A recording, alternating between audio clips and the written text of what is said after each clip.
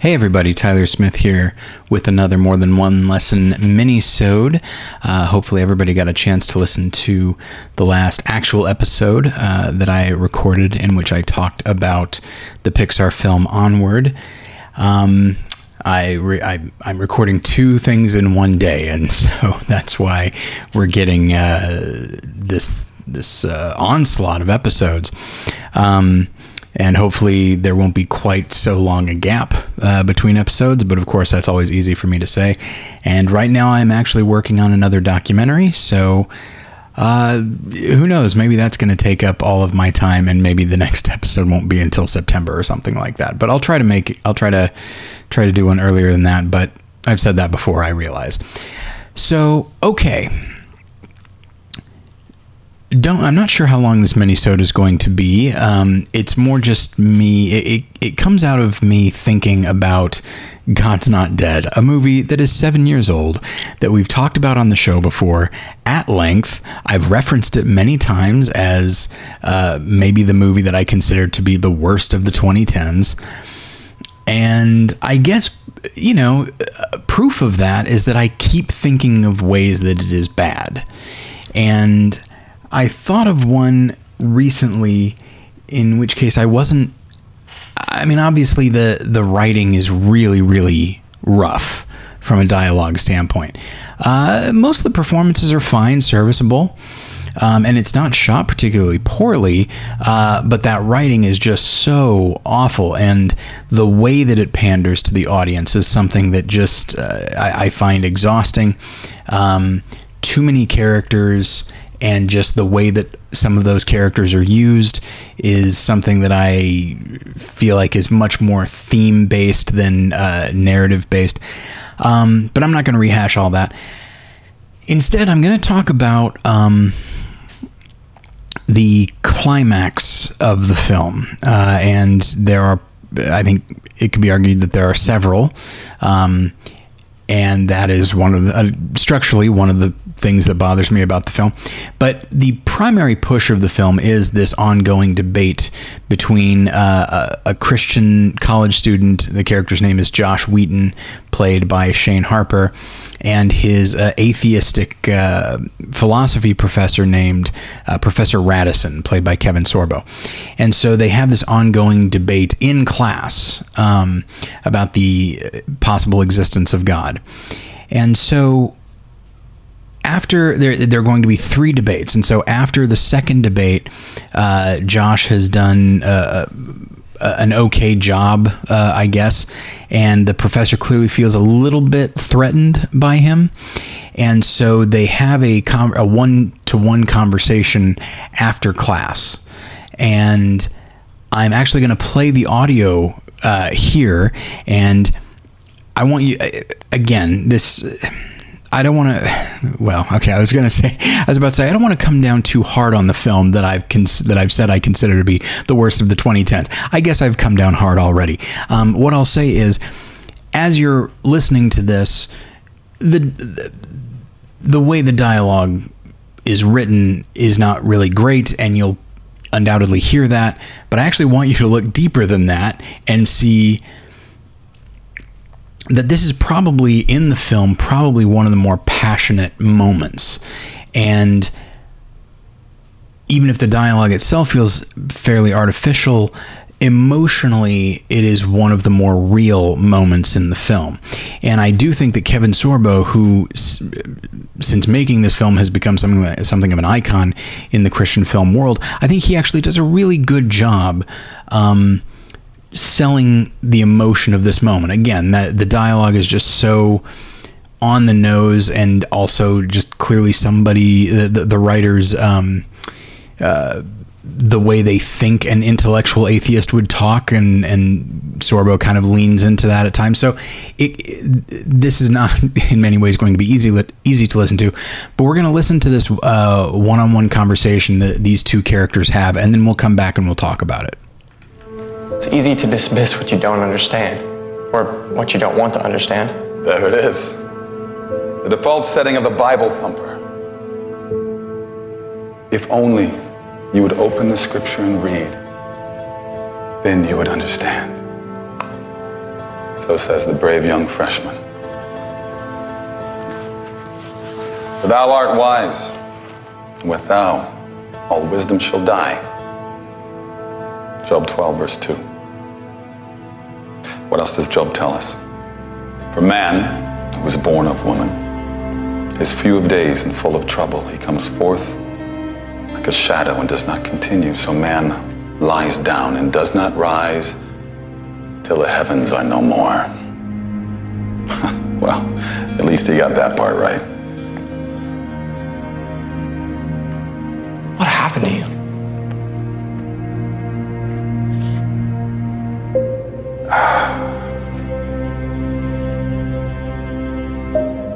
When a 12-year-old watches his mother dying of cancer, it's only natural to beg God for her life. And he'll promise anything to his make-believe grandfather in the sky, including to love and worship him forever, if only he will spare her. Sometimes the answer is no. Tell that to me the day you lose someone you love. She died believing a lie. She died believing that someone out there loved her even while he was strangling her to death. A God who would allow that is not worth believing in. That is why, Wheaton, you will find the most committed atheists were once Christians. But we took the blinders off. We saw the world for what it truly is. You see, Shakespeare had it right. Life is really a tale told by an idiot, full of sound and fury and signifying nothing.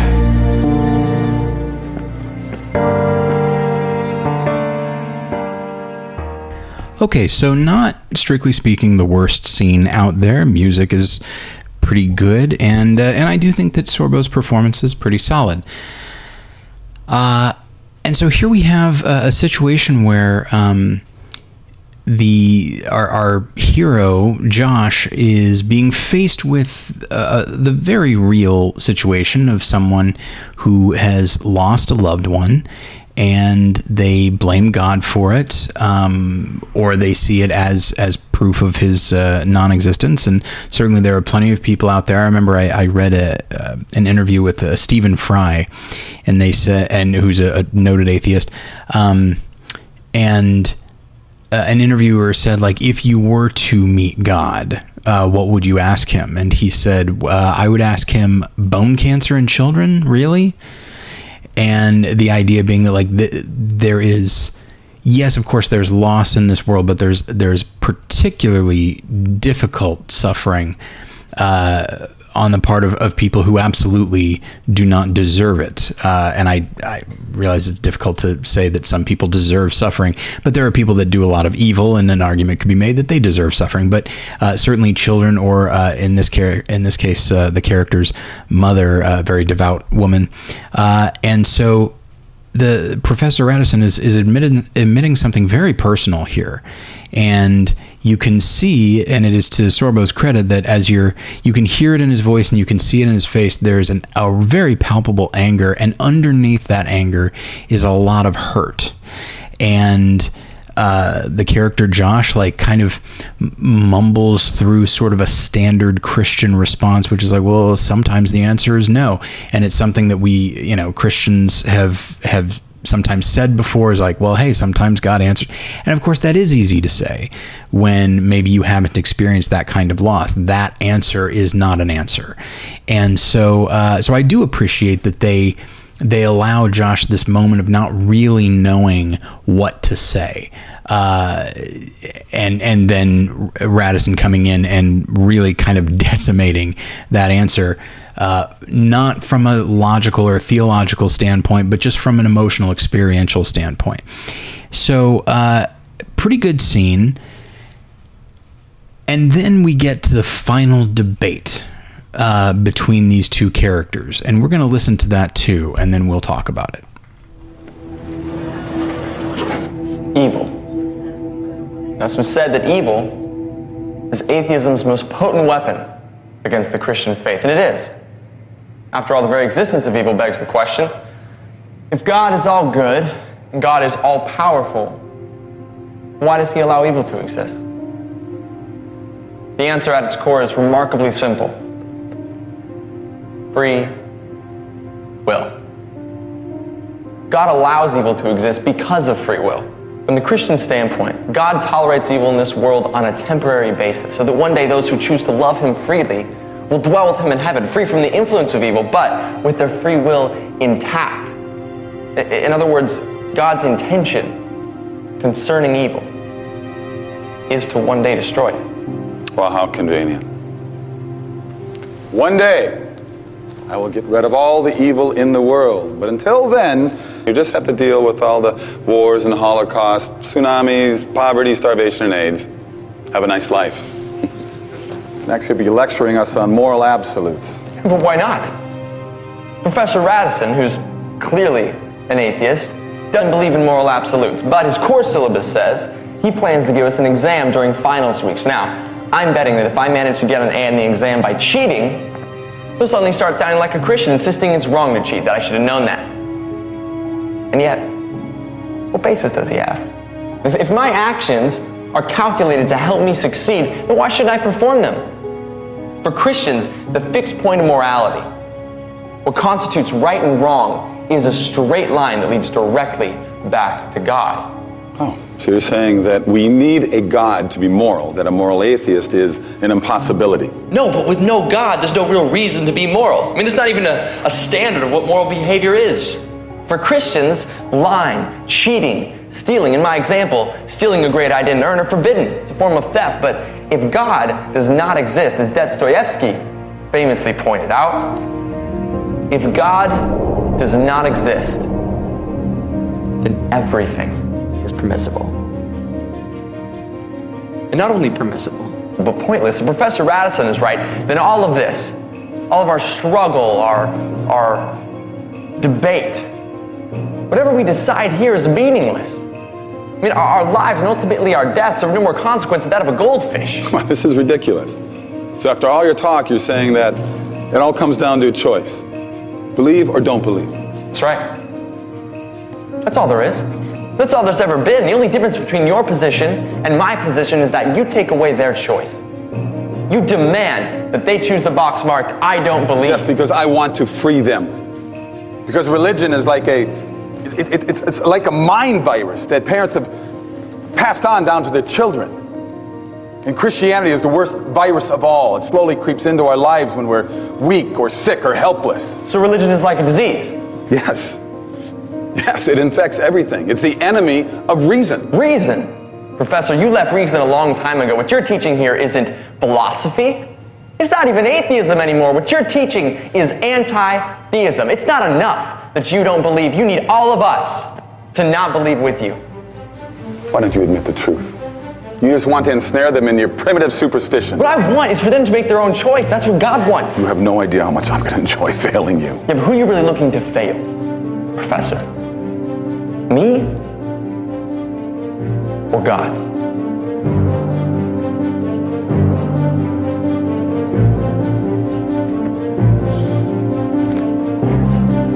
Do you hate God? It's not even a question. Okay. Why do you hate God? This is ridiculous. Why do you hate God? Answer the question. You've seen the science and the arguments. Science supports his existence. You know the truth. So why do you hate him? Why? It's a very simple question, Professor. Why do you hate God? Because he took everything away from me.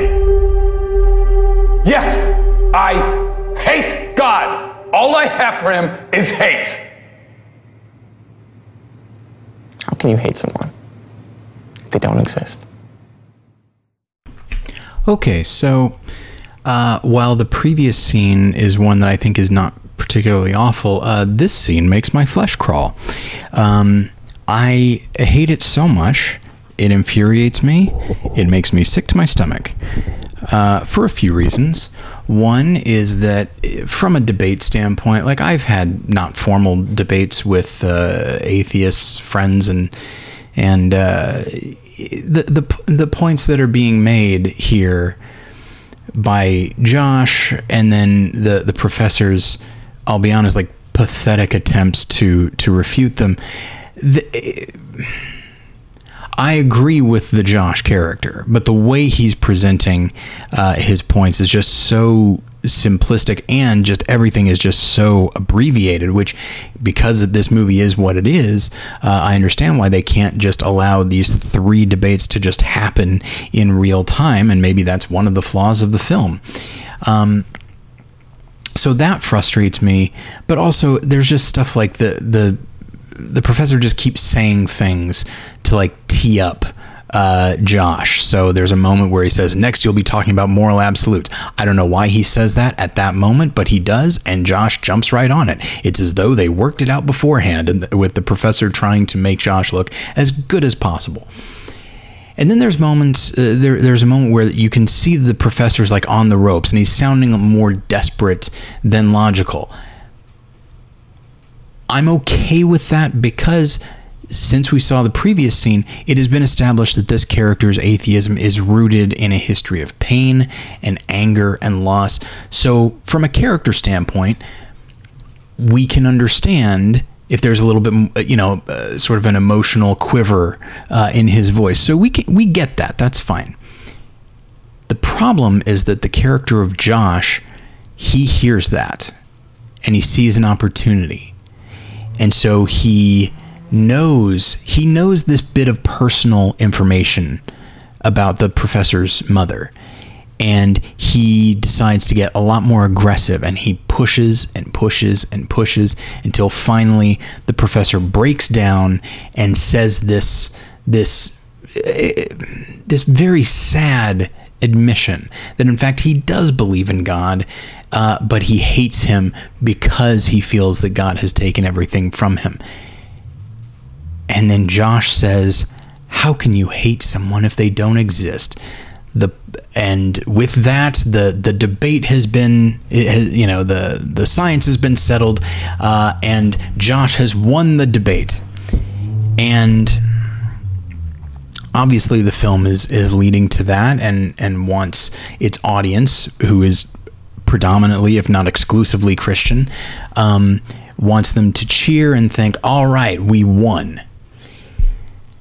And all we had to do was exploit the weakness and loss of a character who was willing to be vulnerable with us.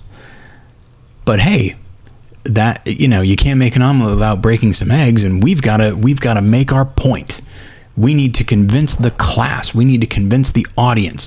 And I do think that part of this is rooted in, from the film and from a cultural standpoint, I think some of this is rooted in the filmmakers' ideas of where Christianity stands in American culture right now. There are a lot of people that feel like Christianity is under attack, and certainly in an academic setting, there have been instances of non-Christian professors or just atheist professors, whatever, calling out religion in general and Christianity very specifically. I have not gotten in a debate, but I myself experienced that when I was at Southwest Missouri State in a geology class. The professor, it's funny in retrospect, but like, he got off on a tangent about young Earth creationists, and he spent the entire class on it, not talking to anyone in the audience, but just talking to himself. And he made some really good points, but it was just fascinating to sit back and just there was clearly a lot of anger and frustration there. I don't mean to suggest that he was a character like Kevin Sorbo's, but and I had the thought, I don't think I consider myself a young Earth creationist, but along the way, he was making some generalities that I found frustrating as a Christian. But this is where, the Josh character thinks like, oh, well, I can't do what this professor is asking me to do. I myself am like, well, look, there's no way we're getting homework out of this. It's not going to happen. So, I'm going to keep my mouth shut, and this whole class has been a freebie. I've probably told that story before, but it speaks to the pragmatism of me as a 19-year-old. And now maybe I would have said something. I don't know. When I went back to school for my master's, I spoke up a lot more. But maybe the fact that I was 35 at the time played a role. But anyway, so this does exist, and so I think the makers of the film thought like, okay, we're going to strike our own blow against this kind of singling out, and we're going to give this student a win over his secular professor. And if they had not personalized the professor's atheism and made it something more than logical concerns, I mean, the movie still would have been bad, but this scene wouldn't be quite so odious to me. And so, but they did decide to do that. And when I hear these two scenes together, and they do come one basically right after another, there's not a lot separating them. When I hear that, it seems like just the least Christian way to approach this situation. When we run across someone who has experienced pain or loss or whatever it is, and they are angry about it or sad or depressed, I'd say regardless of who they are, to us, they could be our friend, they could just be a stranger, they could be a neighbor, or they could be, in this case, an enemy. The Bible's pretty clear about how we should approach that, which is we should approach that person with love and we should be willing to listen. And I don't think the first scene with Josh, we don't really see his response, or we don't hear it, but we certainly we can retroactively understand what he was thinking in that moment, which was, I have a card I can play now against my enemy. And I recognize that the professor character is not necessarily reaching out for help or for a friendly ear or anything like that, but he is exposing himself emotionally, and that is always an opportunity to love someone and listen to them. And then in front of the class, Josh exploits this weakness for his own victory. And of course, the fans of the movie and the makers of the movie would say, well, it's not just for him, it's for God. I don't think God would want this kind of victory, where this poor man, who, yes, has been actively fighting against him, I don't think God would want this man to be emotionally crushed in front of his students. Frankly, I do some script consulting here and there, and if I had this script handed to me, I would say, you know what? I think Josh should essentially forfeit the debate.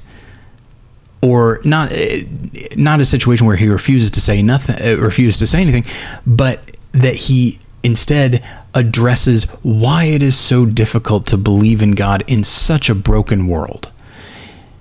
And yes, he can even talk about free will. He can talk about all that, but approaching it not from a debate standpoint, but from the point of view of someone who is desperately trying to be empathetic with those that have this kind of objection, and maybe even have the professor, maybe he still responds with aggression, and maybe the debate is seen as, oh, well, I guess the professor wins because the student didn't strike that final decisive blow.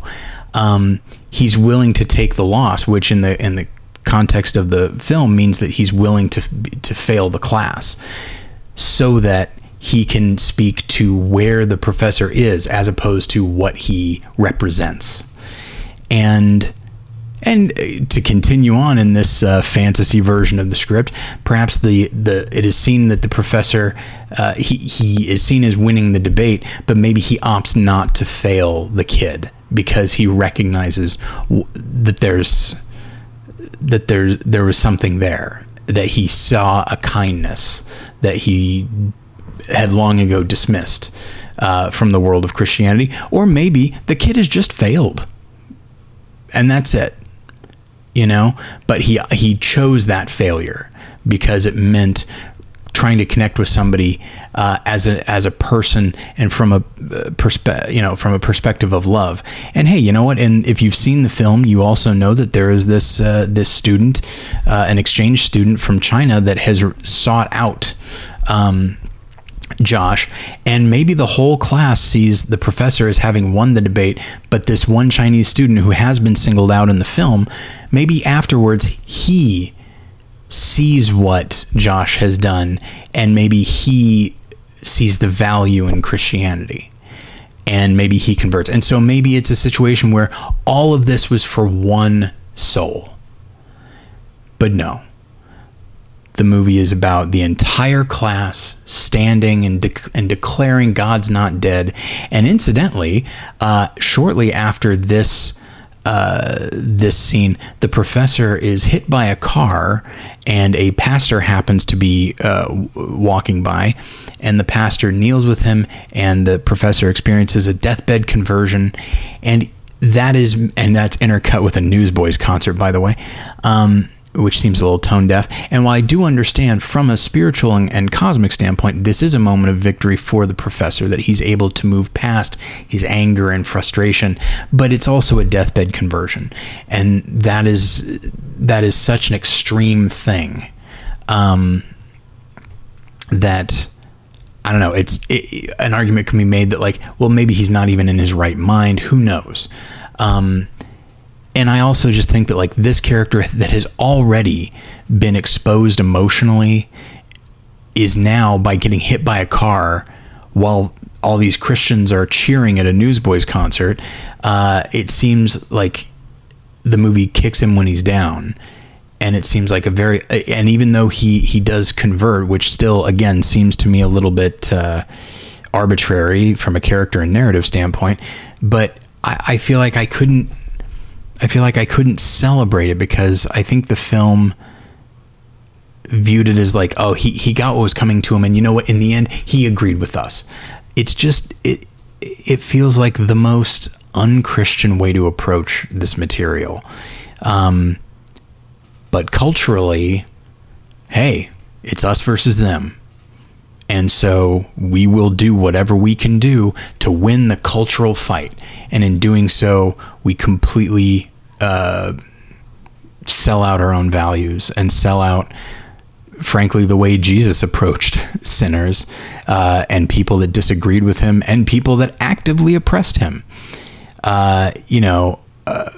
One of Jesus' followers cuts off the ear of a Roman soldier that is coming to grab Jesus to go crucify him, and Jesus puts his ear back on. He heals his oppressor. Here, though, it's, hey, this guy's oppressing me. That's all I care about. And hey, we do have a public audience, so I'm going to pull out all the stops and I'm going to humiliate him. And I just find the whole thing so disgusting. You know, it's so easy to talk about this movie and other Christian films, frankly, from a purely artistic standpoint and just say they are, lacking.